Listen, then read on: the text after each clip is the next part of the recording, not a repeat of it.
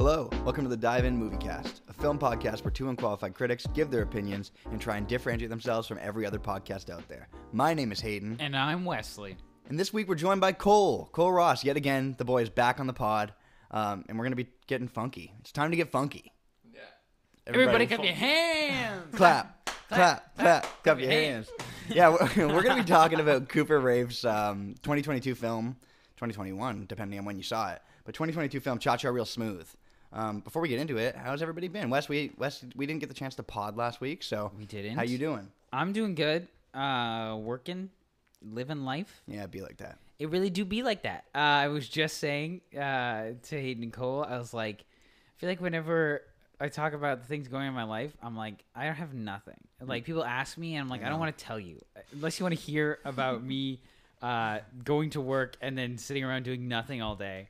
That's about it. That's a lie. You know, that's a full-blown lie. Today, I actually went. This was actually kind of interesting. Story time. I went to my university, Dalhousie, because my acting professor messaged me and asked me if I would come in. They do an audition prep day for all of the potential people who are auditioning for the theater program, and they get theater alumni to come back and talk. And so they asked me to come do it, and I got paid to do it. Hey, good stuff. And all I did was answer 4 questions. That's amazing. And that was it. And I got a tour of the building. They just built a new addition onto the building, and I was like, all the years I was there, the 4 years I was there, all it was construction noises and explosions. It was horrible. And now they're like, yeah, check out our beautiful new building. Yeah, you've made it to the other side where the construction noises are all finally done. All this costume study stuff, all these great things. They show us the new theater, and they're like, it's not meant for acting people, but it's a nice theater. And it's like, why'd you show me this? This is such a nice theater. I want to do a play in it, but now I can't because you're like, it's meant for music. I'm like, shut up. Imagine if you were acting there. I feel like that's much more, use it for multiple things. I think they're using it for music performances, but also film screenings. Oh, cool. They have it set up so it's got really good acoustics and everything. Cool. So we'll see. But nice. It's a very nice building. Very beautiful. Got to see some old faces. Really funny thing. My acting professor, his name's Matt Walker. I just called him out. Dang. They gave us this book. So they just made this book of pictures from all of the plays that they've done at Dalhousie from 1998 until now. Or 2018 was when they cut off. And one of the pictures in there was of my professor when he was at Dal in 2005. And he literally has a whole page that's just pictures of him. Damn. And I was like, this makes sense. This makes sense for him. Mm-hmm. Shout out there's one picture where he's wearing a full black leather suit hanging from ropes. And I'm like, hey, yo, a mood? But yeah, that's probably the most interesting thing that's really happened lately. Mm-hmm. Yeah. Nice. Cole, we haven't had you on the pod since October, where we talked a much less good movie than the one we're going to be talking today. Don't worry, darling. Calling it out.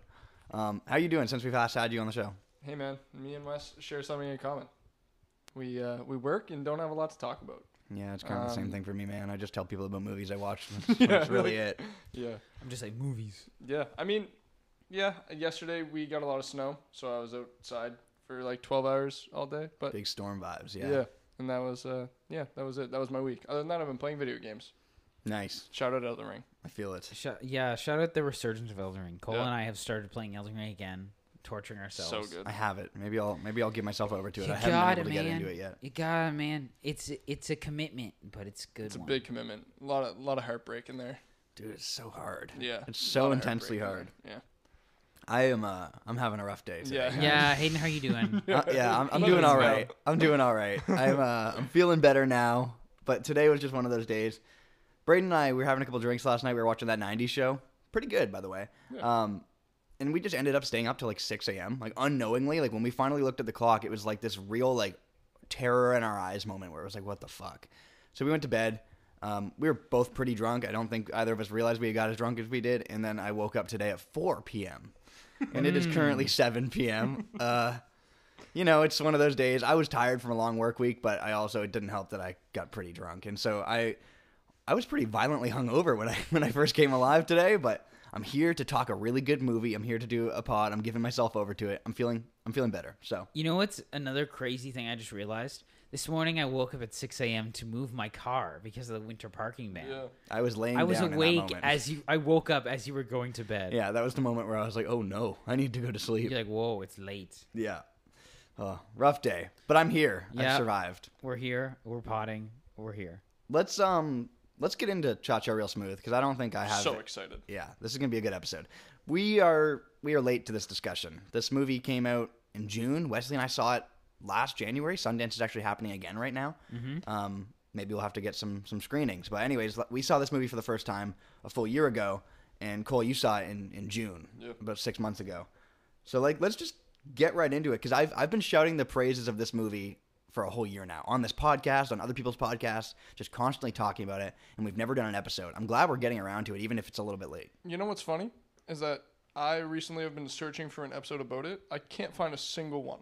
Yeah, I feel like one of the reasons why I personally wanted to do this episode was because I feel like it's such a good movie, and yes, we're late to it, but I feel like no one else knows about it. I No agree. one's heard of it. We have to put on for it. Yeah. Yeah, and so I feel like even though it did come out a while ago, no one has heard about it, and yeah, we just kind of want to sing the praises of this amazing movie. And it's not in any like Oscar race or award thing or whatever, anything like that, but it should be. Yeah, there's like no buzz around it, and it fully deserves. It's interesting too because last year Apple TV had that huge hit, Coda, which was the Oscar winner. That was Best Picture, and so I really thought they were going to try and sub Cha-Cha Real Smooth in as like the feel good, easily accessible, everyone's going to love it, very fun movie. I thought that would maybe enter the race in some capacity. I'm not shocked it hasn't, but I wish it did. You know? Mm-hmm.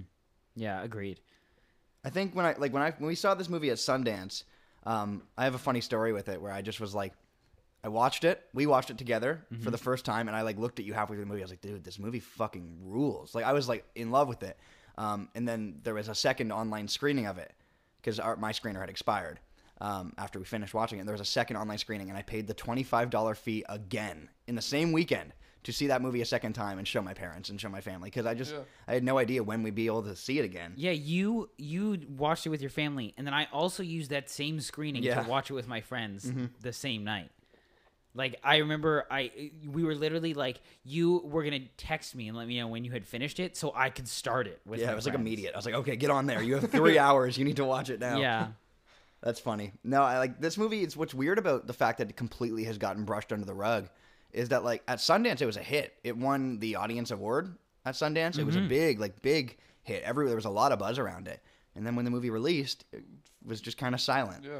I'm curious. It's awesome that this movie was bought for $10 million by Apple TV. Do you think Apple TV, being the person or the studio that bought this movie, is what put the nail in the coffin? What do you mean by put the nail in the coffin? Potentially, on like In regards to like the buzz Popularity? around it, Yeah. popularity for it. Because Apple could TV, be. I don't really like Cole. You're the only person I know have who it, uses yeah. it. Yeah. And that's not to say it's a bad streaming service. It's just to say nobody really uses it. So you know what's funny? When I first bought my phone like last year, I got the like free year of Apple TV and then just never canceled it. It's the only reason why I have it. damn. Yeah, like But that's you're probably right. That's why it the buzz just fell off because I don't know a lot of people that have it, and let alone the marketing for the movie hasn't you haven't really heard anything about it at all. Yeah. Yeah, it's. I guess I would agree because I think the only things that people really look for when they hear about Apple is the Apple TV originals, like Ted Lasso and that kind of stuff. Like people are interested in those, but if you just put a movie on a streaming service like Apple TV, no one's gonna look there. Everyone watches like Amazon Prime, Crave, Netflix, whatever. Yeah. And honestly, when you open Apple TV, there's no it's not the same as Netflix where they show recommended movies and stuff like that. It's just like you still have to search for Cha-Cha Real Smooth if you Right. go Like on it's Apple not TV. on the homepage. for there's it. nothing Yeah, that's you bad. don't see it. So it makes sense. It sucks, but it makes sense. Yeah. I think also with the thing about Apple TV, everybody kind of just got it for Ted Lasso. Yeah. They watched Ted Lasso and they they canceled. You know, And that so was it. Yeah. by the time that this movie came out, I don't think many people were really actively using the service in general. I think it's a good service, and I think that they have some really good movies. I don't know. I think it kind of is what killed all the buzz and momentum around this movie. I showed it to my mom yesterday, and we had the same conversation. I was like, "Have you heard about this ever before?" And she was like, "No." And I was like, man, it really sucks. But she was like, it's because it's on Apple and no one has it or will hear about it. And I was like, yeah, that sucks, but yeah. It's a bummer. I hope, I've tried to encourage people to get the service just to watch this movie. I think I've succeeded. I think I've done a good job. And I think Wesley, you and I both, like, we were on Kyber Culture to talk halfway through the year, like our favorite movies of the year, and we were just freaking out about this. Cha-cha real smooth, cha-cha real smooth, cha-cha real smooth. And I think anyone who listens to our podcast regularly has probably just heard that word just uttered like so many times in the last 12 months. Well, yeah, I think when we did our top 10 of 2022, like cha-cha real smooth was in the top 3 for both of us. Yeah, it was, it was my second. Yeah. Oh, yeah, it was my second It too. was 2 for both of you. Yeah. Yeah. I listened to it recently. It's so good, and so I'm glad that we're finally talking about it because Apple and its big corporate Apple-ness made it disappear. Yeah, I agree.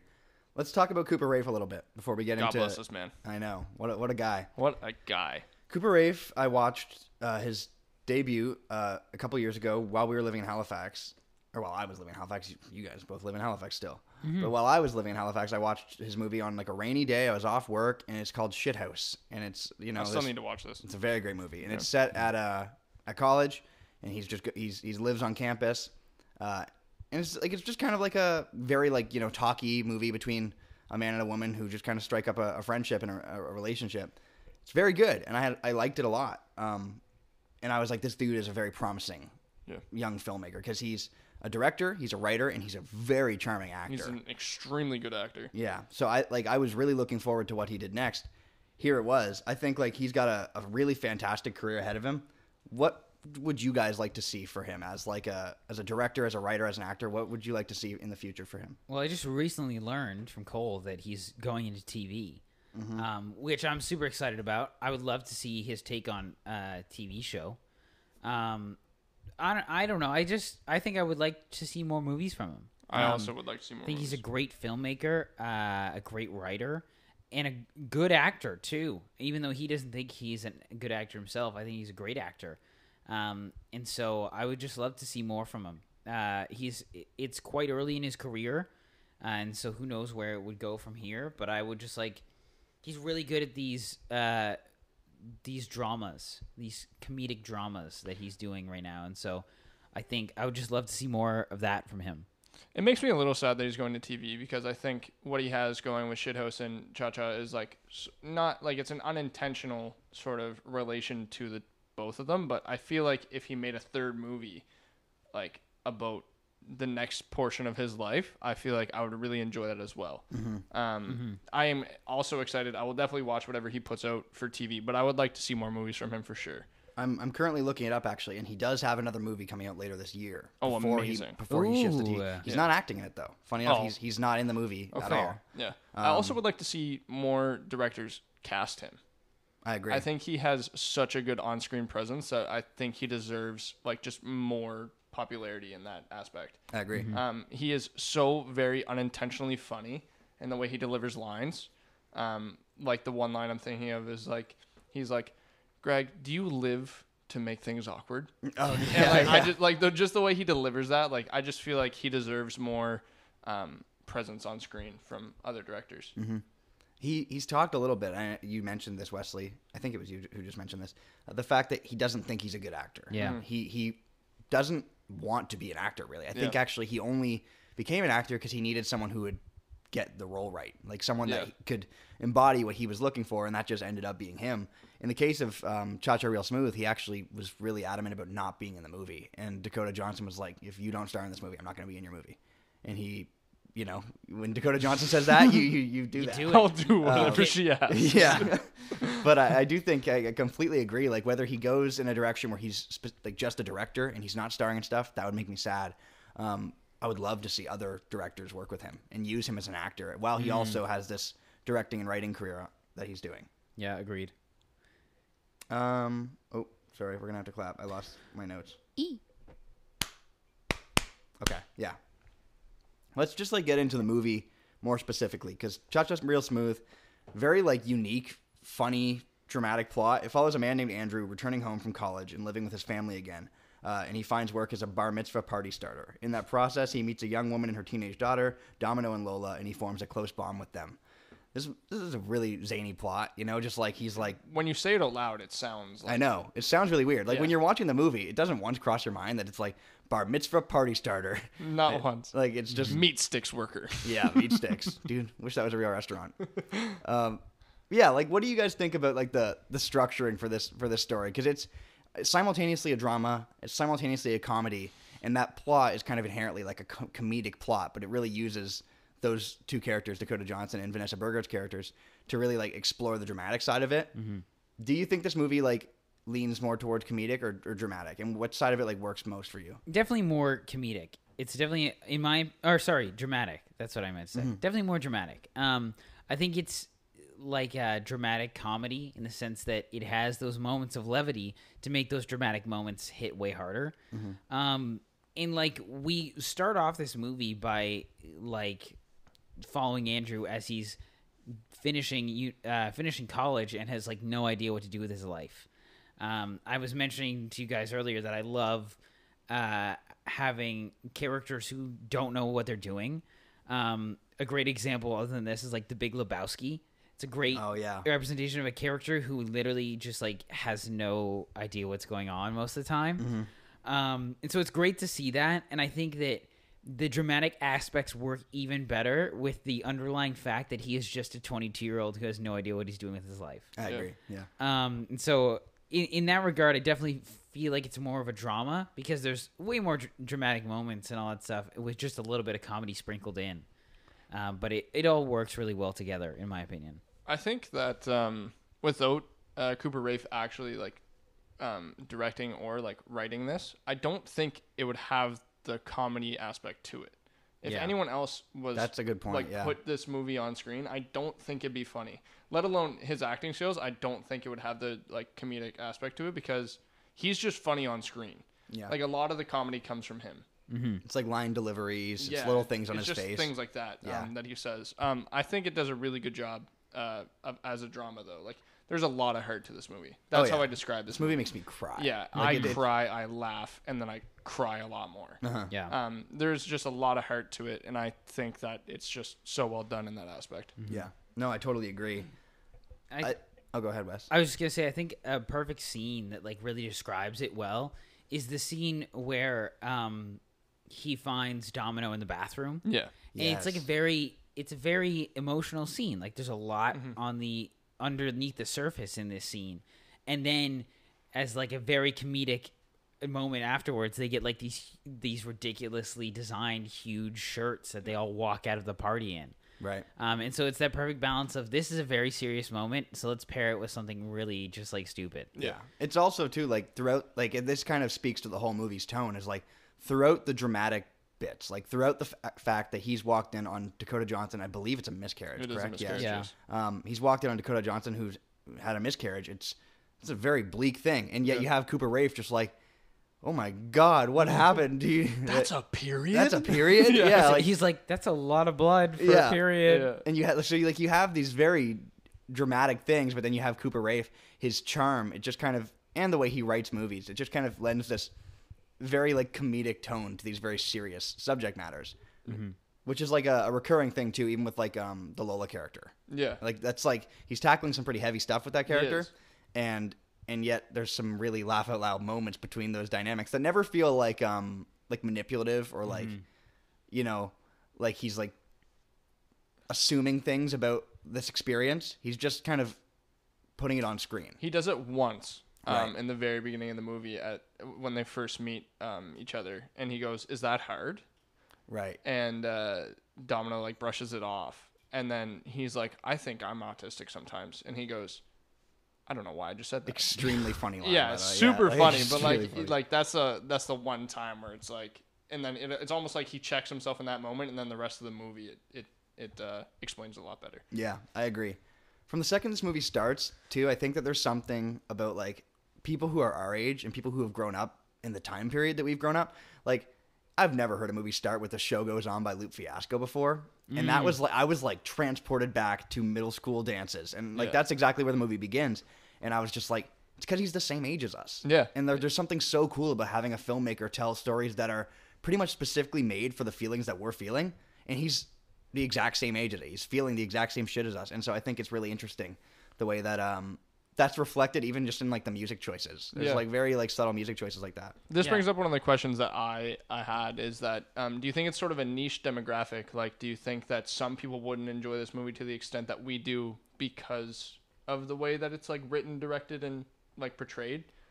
I think yes. I think that we can definitely relate to it more because it's made for like the kids of our generation who did grow up, who either went to high school or are just in that time of like figuring things out, through like the choices of music, through like some of the jokes that are made, through very much I think Cooper Raiff's just character. Yeah. Like Andrew is, I think a lot of people these days are just like these cynical, weird adults who are like, I'm 22 years old and should be an adult, but I feel like I'm 15 still. And so I think that we can definitely relate to it in a different way, but I think it's still accessible to anyone because I think everybody, if they has went through this. If they've gotten to that point in their life, they've lived through that moment of, well, what do I do now? What the fuck am I doing? Yeah. And just like figuring things out. And so I think, yes, there is a kind of a niche demographic to it, but I think it's still open to any person at any age over the age of 20, I guess. Yeah. I agree with you, Wes. I think the niche demographic part of it comes into the fact that it's speaking so much to like what it's like to be in your early 20s right now. Yeah. But really, I think anybody who's been in their early 20s and has felt this like, what the fuck do I do with my life? This kind of like question of who you are and what matters to you. I think that's incredibly universal. And so I think that the movie's charm is actually how universal it is, despite the fact that it's telling this story in a very like specific way that's very like related to the time period. But I do think that it's like everyone can kind of find something to relate in Andrew's story, you know? Yeah. At least to some capacity. Yeah. Yeah. And I think too, like, even though it is really meant for the younger demographic of people who are trying to figure out their life, it still has great lessons for the parents of like those kids. Yeah. Like, Leslie Mann plays an amazing role in this movie. Exactly. Like there are so many moments where I see like Andrew talking to his mom, or Andrew conversing with his stepdad and that kind of thing. And specifically shouting at that moment at the end of the movie where Andrew just like says to his mom how it's such an emotional scene. I cry every time. Talk to his mom about how like he just really appreciates the childhood that he had, and that even though he might not say it, he understands and he knows. Because I think that a large majority of us could probably say, yeah, I was a pretty shitty teenager, and I realize now how great my life was, you know? Yeah. And so I think that is another relatable thing that people can relate to regardless of their age, that idea of like, I was horrible when I was younger, but now as an adult, I see those things differently. Like, I'm looking at it from a totally different lens. Yeah. I think that's one of the reasons why, like, this movie hits so hard for me is because I have a very similar relationship with my mom. As do I. Andrew and Leslie Mann have in this. And I think that's one of the reasons why this movie is just, like, so emotional for me. Because that last scene, like, it literally just shatters me every time. Like, I've watched the movie 4 times now, and I still cry every time. I think I cry harder every time I me watch too. that scene. I cry more every time I watch I the know, movie. yeah. I think I start crying sooner because I know it's coming. Yeah, you know what's happening. Yeah. I'm like crying and be like, why? And I'm like, just wait. I Just think, give it a minute. you know, there is something that I have a fantastic relationship with my mother and with my father, like just great dynamic with my family. And I know that there's something like, you know, if you necessarily don't, like if you don't have that same dynamic, these scenes in the movie won't hit as hard. No. But for those who do have that just like very appreciative love for their parents and like an understanding between like, I was a shithead and you've just been trying your best. Yeah. I think that like there's something really relatable. I feel like that's also something that the age of like at our age is something that you start to realize as well. Like you're going through your early 20s and you start to realize like, shit, I was like pretty shitty back then. Yeah. And now like at this age you're like, but they were really trying their damnedest to make me to be the best that I can be. And like that's one of the reasons why I'm just like, yeah. Yeah, I think a huge underlying point of this movie is Andrew's character interacts with adults, with kids. It's that age. I'm in that age, and we're actually all in that age where you're becoming an adult, but you're still a kid. You know, like it's that in between where it's like I feel like I should be a teenager still, but I'm actually 22 years old and have to pay taxes and things like that. Yeah. And so it's interesting because I think an underlying thing that this movie has is that generational gap where we're in that period of time right now where like Andrew can give advice to his younger brother because he's still close enough to that age where he understands high school relationships and all that stuff, or middle school relationships or whatever. Yeah, like but his he's first kiss. also close enough to his parents where he sees like he starts to understand why his mom is staying with Greg. Like he starts to realize those things even though he didn't before. Yeah. And so it's that weird in between where he can relate to both but also can't at all. Yeah. And so I think that's a very interesting underlying point that's throughout this entire There's movie. a lot of those in this movie. There's a lot of underlying, like, just lessons to be learned throughout this entire movie. And like I said, I've watched it 4 times, and every time I watch it, I see another one. Yeah, it's phenomenal. Yeah. I think for me, one of the ones that I like noticed the most on each rewatches too is like it's learning to appreciate what you have. Yeah. You know, not like he's constantly like the character of Andrew is like, and I relate so fucking heavily to this. Like the concept of not being able to just appreciate the subtle things, the little details of your life and the little things and what you have. Like, he's on this grand pursuit of something that even he doesn't know what it is. It's just amazing. And he has no idea what it is. And I think throughout the movie, it's really, you see this character just coming back to earth a little bit and realizing like, I have a brother who loves me. I have a stepdad who is trying his best. I have a mother who has always tried her best. And so I think that the character of Andrew is super loudmouthed, but really throughout the movie, you watch him come to this understanding of appreciating what he has and how all these people around him really matter so much, you know? Yeah. We were talking earlier about how he didn't want to play this character in this movie. Do you think this movie would have hit as hard had it been anyone else? No. I think there could have been actors who could have done it, but I think when you're the person who writes it, you understand it way better. A deeper meaning to the Like character. a much deeper meaning of what's actually going on and what your and also what your character is thinking. Yeah. Like he already knew what his character should be thinking the entire time. So I agree with you, Hayden, when you're saying no. Like he does nail it. Do I think that another actor could have done it? Yes. Do I think they would have done it as good? Probably not. I think he kind of becomes a different character if he's not played by Cooper Raiff. Because I think there is something like Andrew's kind of an asshole multiple times throughout this movie. And Cooper Raiff, throughout the whole movie, he's still likable. And maintaining that likability with your main character while he's treating the people around him kind of like shit, quite frankly, is really important. And I think that Cooper Raiff has like such a way of accessing with the audience. Like, you just know that he's going through something, that it's not a reflection of who he really is, that it's more like it's all external.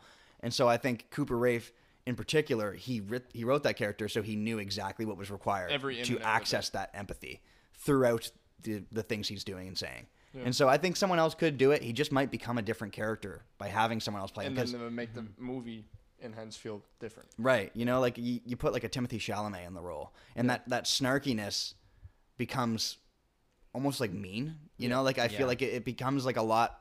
He just becomes a different character when you put someone else in those roles. Yeah. Not as charming. Speaking of amazing characters, can we just talk about Domino for a hot minute? Yeah. A hot minute. Domino. Here's my question. Do you think anyone could have played Domino better than Dakota Johnson? Better? No. I do think someone else could play the character, but Dakota Johnson just has such this like, there's like a really mysterious quality to her. And I've always found that with her. I think she's actually a really great actress. And I think the part about her that's always been most interesting to watch on screen, even in fucking bullshit like 50 Shades of Grey, is how mysterious and how intriguing she is. She really has this kind of like dreamlike quality as an actress. And so I think that especially with the character of Domino, that's kind of really necessary. And I think that she nails it. She keeps like a very, very, not dark, but just like this big question around her throughout the entire movie. Like every time I watch, I'm just like, why do I just feel like she's hiding something? The whole movie, right. I feel like she's just hiding something. And she's insane in this movie. Dakota Johnson is so good, and it's just one of those things where we can ask the question, well, do you think anyone else could have played this? Sure, maybe. But I don't think that, like, the chemistry between them would be the same. Right. Yeah, they got really good on-screen chemistry. Yeah. Right. And that even, as I had kind of mentioned earlier, like that shows in the fact that she refused to do this movie if Cooper Raiff wasn't acting alongside her. Like there was clearly something that she saw in him as a performer, and something that she saw in him with like an on-screen dynamic that they had. Yeah. And I think she even noticed that before Cooper Raiff might have even noticed that. Yeah. Which is really interesting. And I think they have fantastic chemistry. Just watching them and listening to them talk. Like I wish there was a full version of this movie that was just them sitting in a room and speaking. You know, like they're so interesting to listen to. Which leads me into something like I kind of want to ask too about the character of Domino.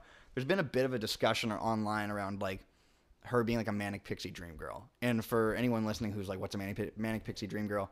It's essentially a character that is not like other girls. She is quirky and she is there to further like a man's like soul searching journey, you know, to send him kind of in to lead him to some place of like understanding. And I do think that she does slip into that role at times throughout this movie, but I don't think it's as egregious as like, you know, say Mary Elizabeth Winstead in Scott Pilgrim versus the World. Maybe just in the end.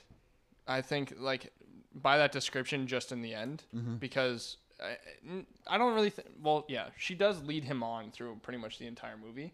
And then at the end, she's just like, go do your 20s, which is another big lesson that's in this movie. But I don't think she falls into that because, like, it's not like she wants or, like, enticed Andrew to like her. She just, like, she said it in the movie. She was like, I feel so comfortable with you.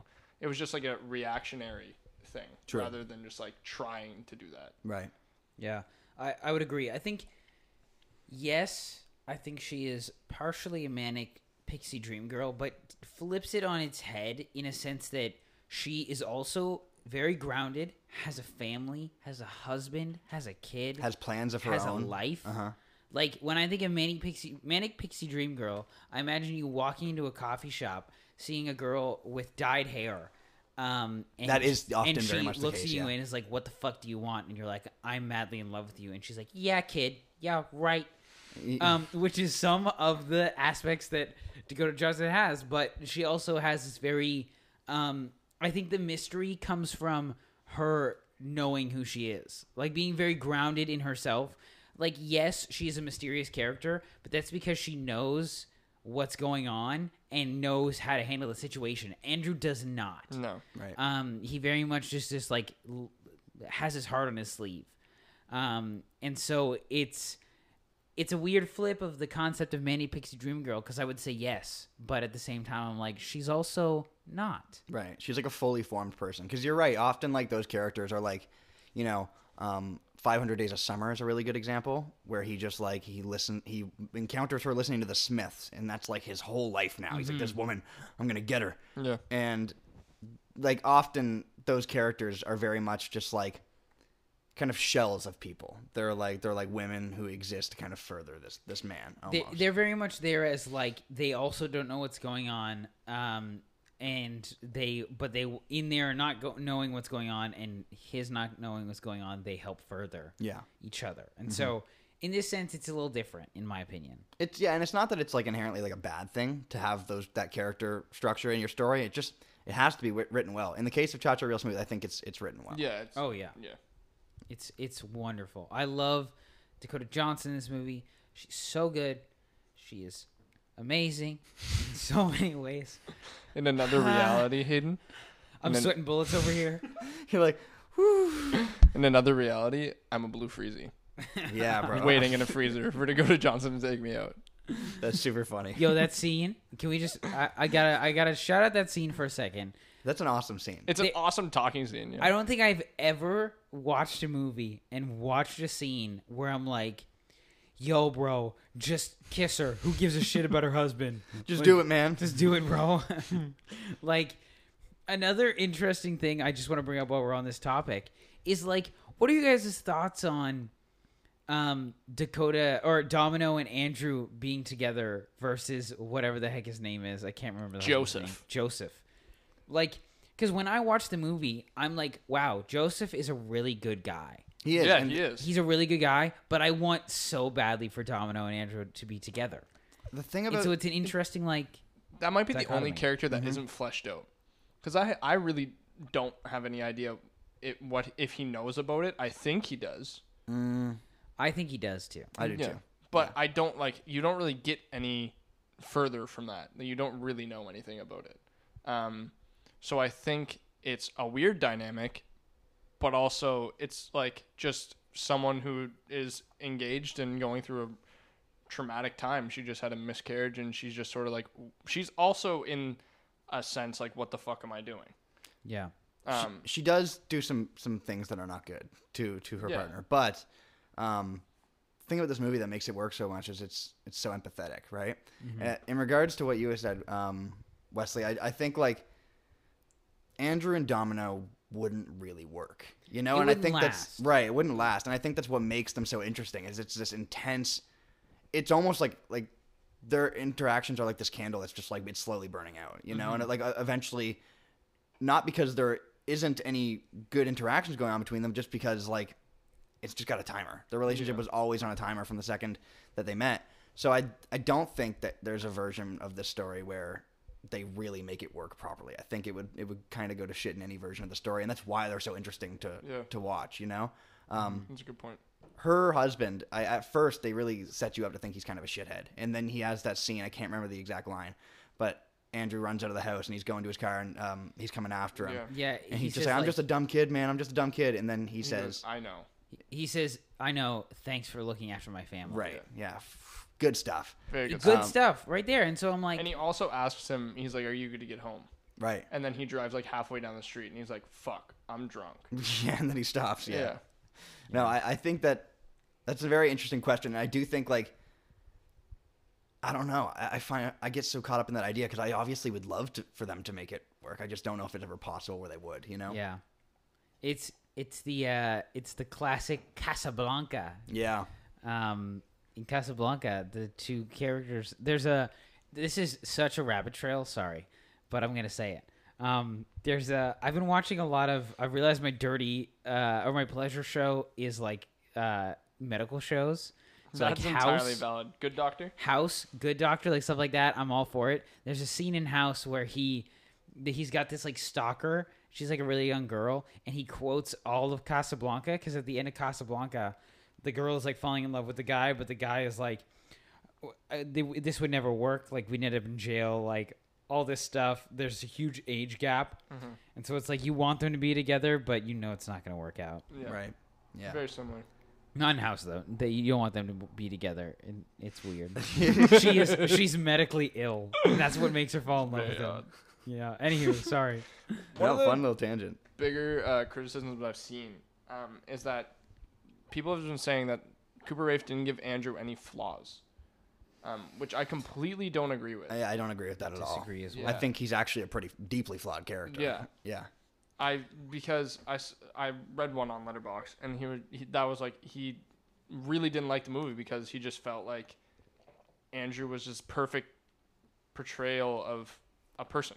Did we not watch the same movie? He's a prick to his brother. Yeah, he's a dickhead to his brother. Yeah. And he's really rude to Greg. Yeah. And who is like genuinely like a good guy. Yeah. Yeah. And I don't see how you see that person as not flawed. He tries to date a married woman. Yeah. Right. Yeah. Like, I think that's pretty flawed. I'm sorry. You can sum it up right there. Yeah, Yeah, exactly. The man was literally going to buy a plane ticket to go to a different country to chase after his ex-girlfriend who didn't love him anymore. I think that's a pretty big flaw. Yeah. Yeah, I don't agree with that criticism, but I do find it interesting. I don't know. Like, I think the flaw or the big criticism that I've heard towards this movie is like it's so empathetic. It's so almost like unearned sappy at times, which I also don't agree with. No. I think that all the sap and all those moments are like incredibly powerful, and they like It's not like it's trying to force you to cry. No, yeah, it's not manipulative. You know what movie is? The Sun with Hugh Jackman. Anyways, Yo. not a bad movie. It just, if we're talking about a movie that's trying to like force you to cry, Yeah, that's a it's good The Sun. example. It's like basically begging you to not walk out of that theater with dry eyes. Cha-Cha Real Smooth just like sets something up, and if you cry to it, then that's probably because you relate to it. And if you don't, you could completely watch this movie and just laugh the whole time. right, you and can then be take it like, as a comedy "Aw." for sure. Yeah, but when you do relate to it as heavily as we do, it's just like shit. Like you're gonna cry. Yeah. I'm curious what you guys think about Vanessa Burghardt, who is the actress who plays Lola. Yeah, this is her first acting role. She's actually autistic, and I think that is very important. Yeah, it's very important. But I think she's great. I think she's very funny. I think she's a really great actress, and I would love to see her in other stuff. She hasn't done anything since Cha Cha Real Smooth, but like if she did, I'd be all there. She's fantastic in this movie. I love her potato masher collection. Yes, I think that's such a funny little thing. I think it's all kudos to like Cooper Raiff's writing. Yeah, because he has made it so that her humor is very natural and very organic. And it's not even like they're trying to set up jokes. It's just that the way that she relates to the world can be seen as almost like dry sarcasm. Yeah, like one of the funnier scenes at the beginning of the movie is Domino asks her, "Are you thinking about Andrew?" And she's like, "No, I'm thinking about giving Jerry cucumbers and cauliflower tomorrow." And it's just funny. It's just not funny. even funny. Yeah. It's not even a joke, but it's funny. Or like the moment where she's like... Andrew's like babysitting her, and she's like, "Usually my mother rubs my back, but I think that might be a little weird," and it's just kind of funny. Yeah, I love the moment where he's talking to Domino, and he's talking about how if he gets her to dance, then like if he gets Lola to dance, then Domino will give him a certain amount of money, $300. $300, right? And so she's like, "How did you get her to dance? Like, how did he get you to dance?" She says to Lola, and Lola's like, "He told me that he would give the $300 to me." To buy a 13 by 13 Rubik's Cube. Right. Yeah. Which is it's very funny stuff. And she's just super natural on screen throughout the entire movie. And I think like Cooper Raiff wrote her really well. And he was talking about it, and he was like, it was always Vanessa Burkhardt for me. Like she was always the actress I wanted in that role. I don't think anybody else. Like I didn't think of anyone else when I was writing that character. I don't know how he stumbled across her, but I'm glad he did because she's really great. Mm-hmm. Is there any other supporting characters that really stood out to you guys? Leslie Mann is fantastic in this movie. She like throughout the entire movie, she just like is fully supportive no matter what. The scene that's sticking out to me is the video for the jig conductor. Dude, that is the jig conductor. Such a good the funniest shit ever. I laughed so hard. Yeah. The line where she's like, "You guys look cute." He's just like, "What do you mean? He's stiff as a board." She's like, if anybody sees this, I'm gonna get put on a watch list. Yeah. But she's so supportive over that. She's just like, "Oh, it's so cute. Like I love it." And throughout the entire movie, you get that whole like that same vibe throughout the whole movie with her. Like she's sitting in his brother's room and just like talking to them at the end of the night. Right. You know what I mean? Like it's just one of those things where she plays a really good character of just like a sympathetic mom, like just trying to help. Yeah, I totally agree. And like even in like the little moments where he's like Andrew's eating cereal on the like in the kitchen, and he's like, "No one else eats the cereal," and she's like, "I just buy it for you." Yeah. And it's like, oh. Yeah. There's a lot of little like sweet moments like that. Yeah. Come on. I also think he's not really a character. I cannot tell you the name of the character, but he's a young kid. His name is Colton Osorio, the actor who plays him. He has some really funny line deliveries. Oh, is it he's his brother's friend? He's his brother's friend. Yeah. And he's just anytime he's on screen, I was like really cracked up. Like this, it's the one that really comes to mind is when after Greg punches that guy, he's just like, what's the line, Cole? You just watched the movie. He says, "Greg, that was the sickest right hook I've ever seen, my boy." Like it's so good. Yeah, he's just a really likable kid, and he's just really funny. Play the clip, editor. Play the clip. Oh shit, that's me. The other one I'm thinking of is like also at the beginning of the movie, Andrew comes over to him and he's like, "What song would get you to dance right now?" And he's like, he says the name of the song that I can't remember, and then he goes, "That'd be so freaking hype." Fooly Cooley by Boy Band. Yeah, man. Yeah. It's a good song. Yeah. But yeah, he is a really good character in it. I don't remember his name for the life of me either. He's the last person billed in the cast. I was looking and I could not find him. But he's very last place on the cast, and he's just, I don't know, really funny kid. One of the dynamics we haven't touched on is Maya and Andrew. His high school friend. Yeah, his high school friend. I think one of the scenes that is funny to me, but also like just one of those things where it's like you graduate high school, and then the people that you see from high school, you're like, what the fuck? Yeah. Like they have a conversation, and she's like, "Do you think I peaked?" And I'm like, I feel like that's something that a lot of I can't relate to, but I feel like a lot of people that graduate high school can like relate to in that scene, because that's a common like insecurity. People come out of high school and they're like, shit, what do I do now? Like, I was coolest then. Yeah, right. Guys, exactly. real deep, real quick. Think you peaked in high school? Definitely not. I think my natural charisma was a lot higher in high school. Like, I think I was like walking around those halls like I was the shit, and now like I'm just like panic attack city. You know what I mean? So I definitely think I just get better as a person, but I think in regards to like I don't know, I was pretty cool when I was walking around those halls. I don't think I peaked in high school. Not even I don't think. I definitely did not peak in high school. There's no way. If I could look back at high school me and say, you know, like how they're like, oh, if you look back at younger self and say things in like one sentence what you say, I'd be like, just wait, man, it gets way better. Yeah. Right, I agree. But it you're does always get better. growing. Like peaking in high school, as much as it is a valid insecurity, it's just like you're not a always real going to thing. grow. Yeah, Yeah. you're always going to grow, and you're always going to be a better version of yourself. Right. But yeah, that's just one of those things. She has really good charisma with Andrew on screen as well. I agree. She's she's a smaller character, but she is like impactful when she's on screen. Extremely, yeah. Hayden, kudos to you thinking that people don't peak in high school. People do peak in high school, and it's sad. You're right. I'm sorry. I can think about it like. I'm 15 sorry. people. I know some people who peaked in high school, and now it's just like. Okay, maybe you're Yikes. right. I definitely didn't, but maybe you're right. It's definitely a thing. Yeah. Sorry if you peaked in high school. Sorry to this man's. Okay, so something really random that I kind of wanted to ask you guys about. What do you think of all the bar mitzvah party sequences throughout this movie? I wish I had a bar mitzvah party. They make the movie. Honestly, they're so good. I was They like- look so cool. I know, especially when they're thrown by Andrew. I was like, damn, yo, why don't we party like that? So fun fact. I asked a friend of mine, Maddie, who has been on the podcast before. She is Jewish, and so I was like, "Are bar mitzvah parties like that?" And she was like, "No, but they are a blast." Nice. Because think about it. You're 16 years old, and you're just told that you are Happens at now a 16? man. Yeah. I thought it was. They're like 13 in the movie, though, aren't they? Oh, maybe it is. So is that a 13. discrepancy? Wait, maybe I have the There's wrong some age. young kids, yeah. They might be younger. It might be like 13. It might be 14. I I don't thought know. it was like the beginning of puberty. It's somewhere around there.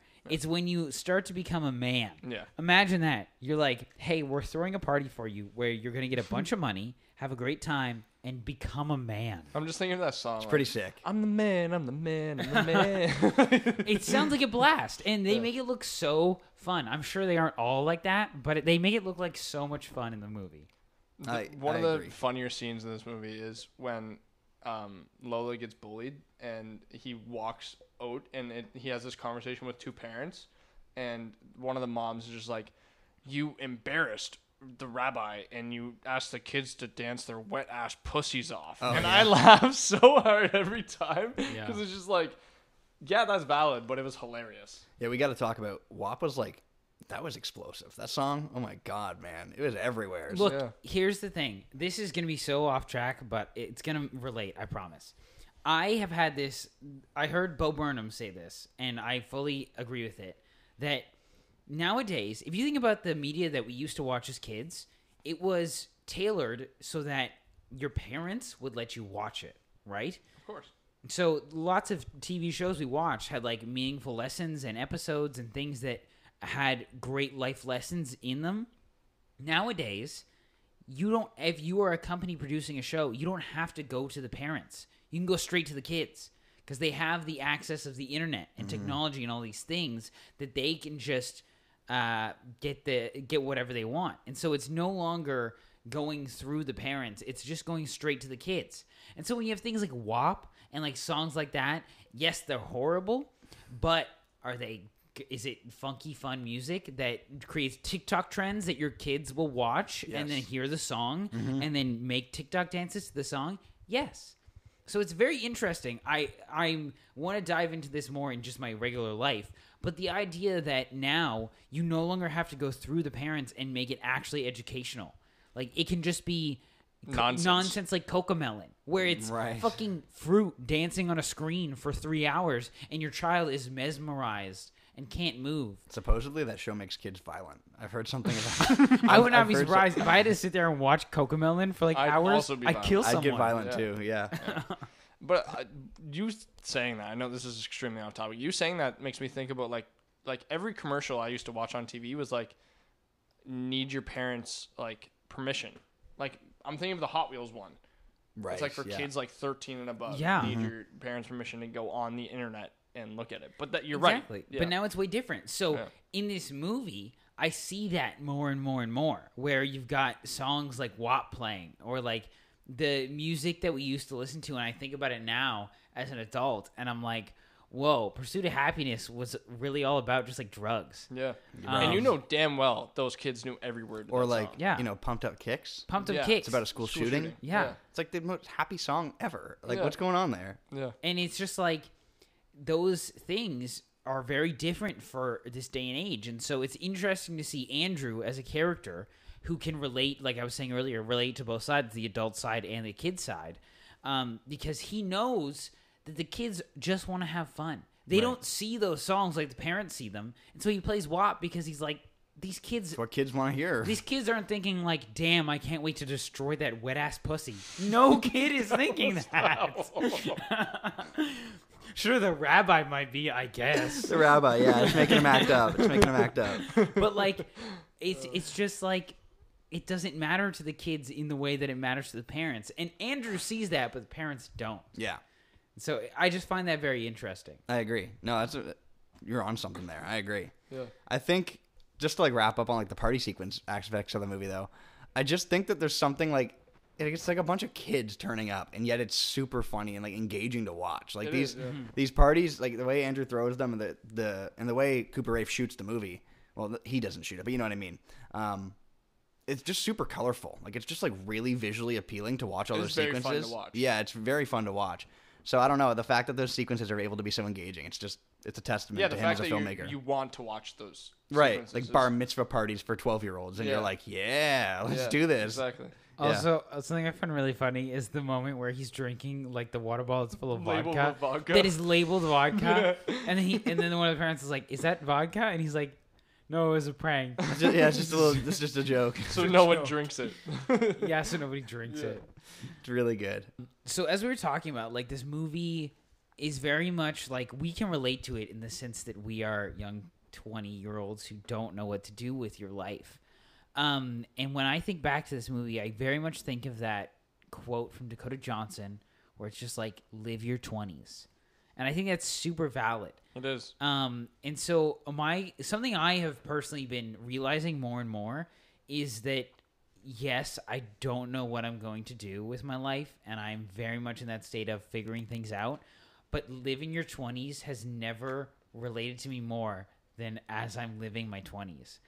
And so my question to you guys that I'll let you think about while I answer it is there a way that you have been living your life recently that has made you realize, wow, this is so important to be living my 20s and making mistakes? For me, personally, like I mentioned at the beginning of this episode, I went to Dow and was talking to a bunch of retrospective kids who are thinking about coming to the acting program and doing theater and all this stuff. And I was talking to one of the alumni, the other person that was there. She graduated 2 years earlier, or 2 years before I did. And I thought to myself, I was like, wow, I'm probably going to see her. She's probably going to talk about acting gigs she's done, all these things. And she was like, I haven't really done anything since university. I'm potentially making a show at the moment, but that's kind of it. And I've been going to these comedy shows and these improv shows of these people who I've seen as a kid, as like a young kid doing improv, who are on the stage doing improv still, but still like don't know what they're doing, you know? And so I think something that I've really learned recently that has really helped kind of shape that idea of live your 20s and it's okay to not know what's going on is seeing all these other people that I know also in their 20s not knowing what's going on. Right. Like people I looked up to. There's a guy in specific, and he does improv acting now with a troupe called Hello City. They're in Halifax. Really amazing improv troupe.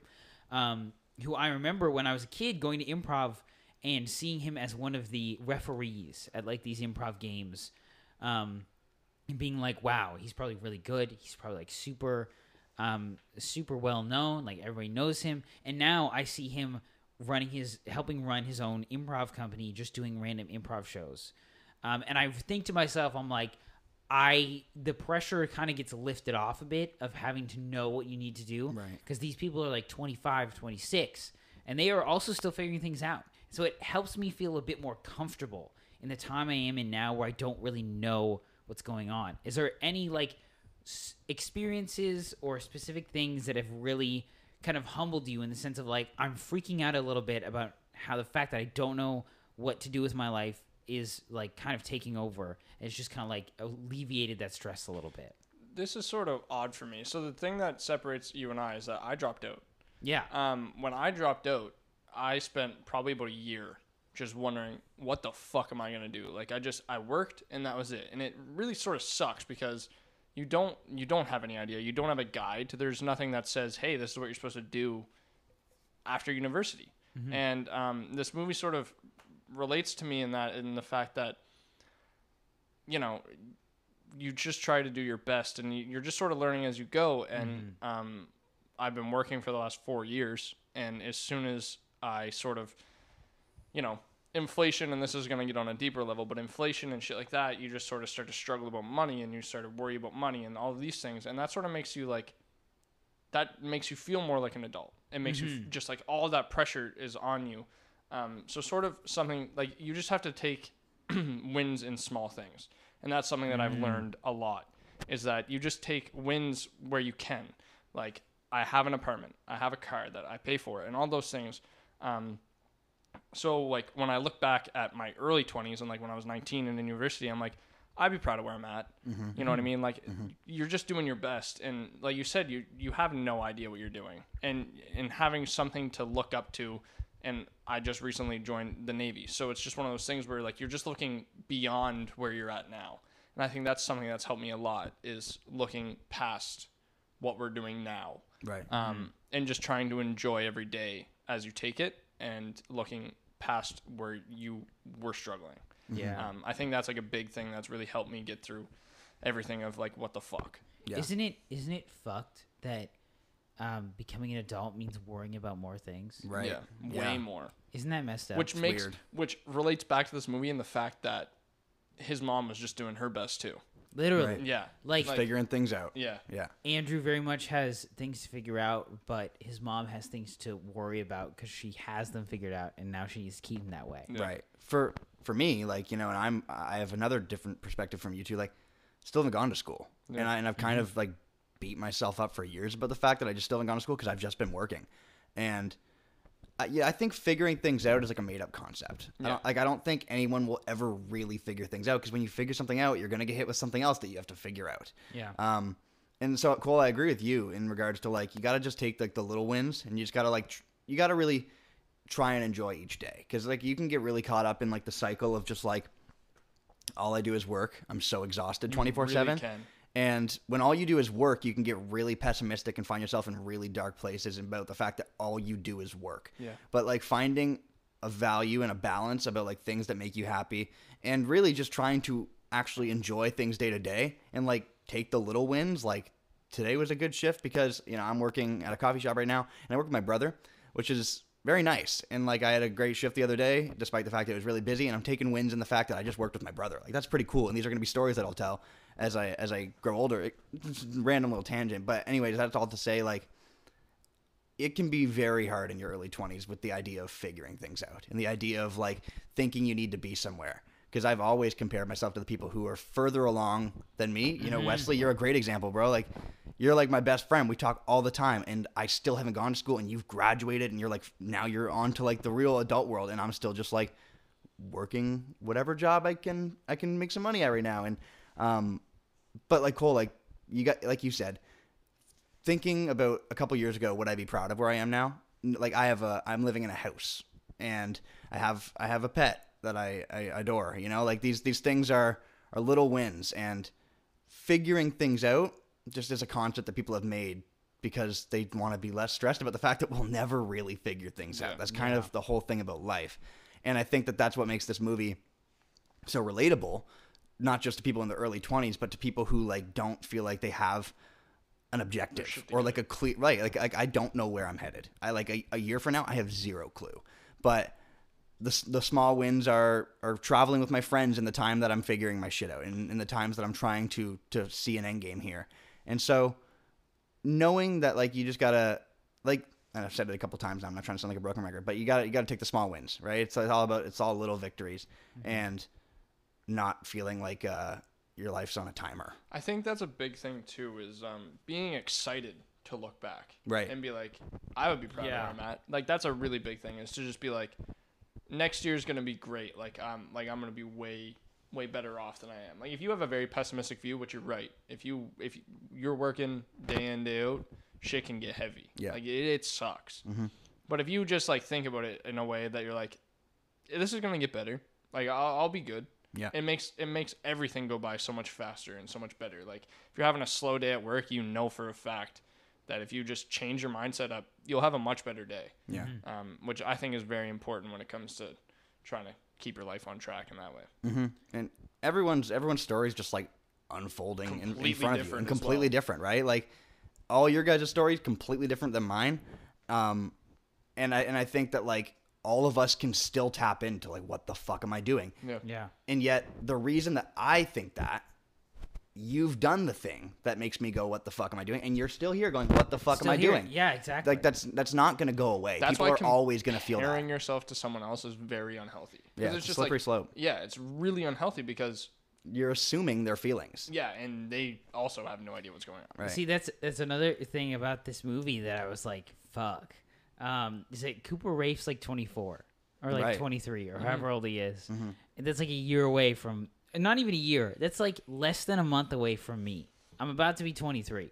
And so comparing yourself to what other people are like when they're at your age, it's horrible. Yeah, it's really the worst thing. Yeah. And another thing I think I've kind of realized is like looking back, it's so important to be grateful for the things you already have. Yeah. Like for example, I was talking about how I mentioned a couple episodes ago that I did the Nutcracker with my old dance company, and I was thinking to myself, like, man, I just did 4 years of acting school and I'm right back where I started. Like nothing changed. Right. But at the same time, I need to remind myself that I took 4 years of acting school and got a certificate that meant I was probably in their minds when they needed someone to do the Nutcracker. If I hadn't have done that, I wouldn't have had that opportunity. Yeah. And so it's a slippery slope being like comparing yourself to other people, because then you think, wow, I am not at their level. But you don't have to be. Right. There is so many things that only you will get, opportunities that only you will get in your own life that you don't even think about, that other people will be like, I wish I could do that. And like how you were saying earlier about how I did the whole university thing and you haven't done it yet. Like, you're so right. Like that we are still at the same place where we're like, what the fuck do we do now? Like, no one's ahead of each other. Yeah. No, ever. Like it's just like separate battles and you're just like moving at your own pace with the people around you, you know? Yeah. Wild. Yeah. It's crazy. And like a good example that I could bring up too, like when you compare yourself to people, that being a slippery slope, like Cooper Raiff. I could easily compare myself to Cooper Raiff, who is kind of living my fucking dream life at the age that he's at, and he's only a couple years older than me, and that's crazy to think about. How old is he? He's 25. Okay. And he's directed 2 fantastic movies, and is just like, makes honestly the type of movies that if I could be a filmmaker, like I would like to make. And so like when you start comparing yourself like that's a very dangerous slippery slope, because you can do it with anyone. I can compare myself to you. I can compare myself to Cooper Raiff. I can compare myself to Martin Scorsese. And that's just like a dangerous slope, because I'm ultimately not and will never be any of those guys. You might be though. Might be, you know, but like one day. Yeah. But ultimately I would still be me. And so like that's like in your early 20s, it's so easy to just think like you need to be someone other than yourself. But ultimately what really matters is just like appreciating the whole journey. The fact that eventually it's going to be like looking back at these moments where you're like completely distraught and completely lost is actually going to be like super rewarding eventually. And that's something that I also think about. I recently have just been listening to your guys' pod like consistently, just because I've been working and just have something playing. Mm-hmm. I think something that's really cool that I don't know, you guys might know, but something that's really cool to me is that you guys will have like 100 and however many episodes you guys have to go back and listen to. Right. And the way you guys check in at the beginning of every episode, you'll have like a time capsule essentially of what was going on in your life at this time. So like 10 years from now, you can listen and be like, shit, like you'll be okay. It's literally like we're talking about movies, but it's really just like at its core, it's kind of little audio diaries of what we're going through. And it's crazy too because we started it during the pandemic. Mm-hmm. And so I it's like, went back and listened to your guys' first episode. God, a weird experience. so did I. Yeah. I did that not that long ago. And I was like, man, we've gone so far. You have Hayden. Your voice has changed so much. It's very bro. different. It's amazing. A lot of ums and likes, which we still happens. Still but do. Like, but there we are. I just think it's very funny that watching that episode, I'm just like, damn, we've come very far. Yeah, I think that's something beautiful though, is the fact that you guys can come back and listen to that. Look what you did to us, Cooper Raiff. Yeah, you've got us all having heart to hearts here. It's almost like this entire movie's about being 20 years old and not knowing what to do with your life. Yeah. And Figuring shit out. We are that person right now. Yeah. And this movie, like, just to kind of like wrap around, like, immediately was so resonant with me. Oh, I fell in love with everything this about instantly. Right after, when I heard it was like 22-year-old who just got out of university, I was like, that's me. Shut up. That's me. Yeah. It me. I think like everything about this movie, like his relationship with his brother, his relationship with his mother. I don't have a stepfather. I have my dad, but I still found things to connect to in that dynamic. You know what I mean? Like I just think that this movie has such just a universal charm, and when I watched it, I was just taken away by it. I was just, man, I actually watched it for movie. the first time with you. Yeah. And I was going through some shit at that time. Instantly fell in love with it. Yeah. Like I finished the movie, I was like, holy shit, like I love this. Yeah. Yeah, look, if any of my friends are listening to this and you haven't seen the movie, go hit me see up. it. Nah, hit me up. Come Factual. watch it with me. Right. Like we will watch it together. I have love Apple this TV. movie. Someone just hit me up. Yeah. You can come watch with me. You can I'll use my watch login it again. Yeah. You start giving the login out to like Dive-In listeners, just like, please watch the movie. Please. Yeah, I think to wrap it around, sum it up, unless anyone else has any big points. No, yeah, I think that does it for me. I think there is so much from this movie that everyone can get, whether you are younger and haven't reached that point yet and are wondering what you might expect. Congrats, it's the exact same thing. Yeah. Or if you're older and are like, I have had kids like this, you can relate to it. Yeah. Or if you're right smack dab in the middle, just like us. Welcome to crying. You are a 22-year-old who has no idea what's going on with their life. There are so many things people can relate to, so many things people can learn, and so many moments in this movie that helped me like figure out myself as a person. Yeah. And like there are some movies that do that for people, but this movie is definitely one of those. Right. For This me. wasn't just a watch for me. This was really like This was an experience. This is a heart-to-heart conversation. Yeah, absolutely. On screen. And like this movie, that's the thing I love the most about it is like this movie just really, I was like, holy shit. Like it feels like I'm being spoken to right now. Like it's just so directly applied to so much things that I constantly feel, like this anxiety, you know, like another movie that kind of really taps into this anxiety of life and what you do with yourself is Tick, Tick, Boom. Yeah. And honestly, what I love about the title for Tick, Tick, Boom is like, I have always kind of viewed life as that. Like, it's a timer or it's a bomb. Eventually it's just going to be gone. But I think that like the whole thing about the life is like doing your 20s. It's just the journey, man. Like I don't know.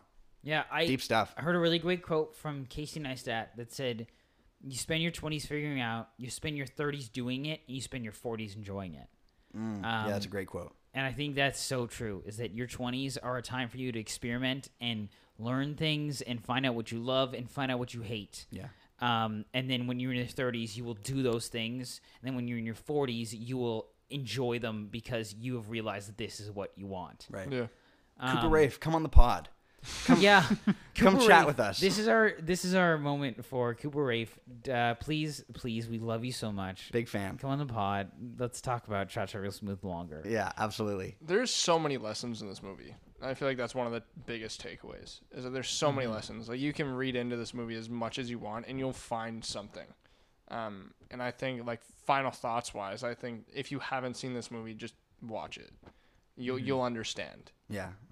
Takes you away. Go on that journey. I think too, one thing, like randomly, this is such a sidebar, but I love the ending of this movie. And I think that final shot kind of ties into everything we've been talking about different people moving at different paces and how life can look so different regardless of like what place you're at.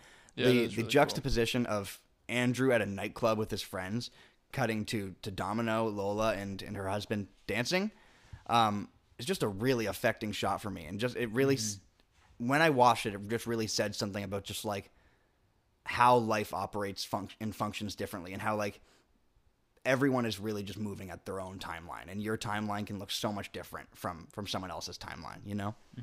Great ending. Yeah, it's so good. If they're to wrap it up, give my rating, obviously 5 out of 5. It's a 5 out of 5. Yeah, I love giving 5 out of 5s on this show. Yeah, I love it. You gotta. It's just so good. It's so amazing, and I think the biggest takeaway for me is that everyone lives life at a different pace.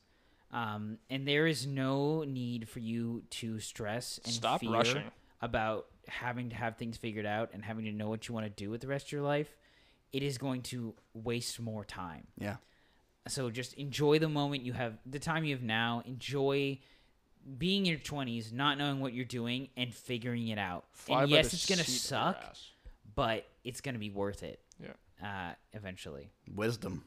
I agree. Wisdom. Big wisdom vibes at the end Where's of your this monocle? pod. It's missing. It's not. But I'll can't find it right twist my mustache, twirl my mustache, smoke a pipe. Isn't that the noise they make? Something along those lines, Something like that. You sound like Gandalf. Yeah. Anywho, ratings. You give it a 5. You give it a 5. I do have it a 5. Yeah. Around the board. I think that's kind of everything we have for this movie. I really am grateful that we got to talk about it. Me too. And go a little deeper on this pod. It's a little bit late. It's about 6 a months little after bit it came late. out and a year after we've seen it for the first time. But I'm just so glad we're doing it. But just like I've just mentioned, everyone takes life at a different pace. We're moving at different timelines with this one. Yeah. Also, real quick, I'm gonna take my Be Real right now.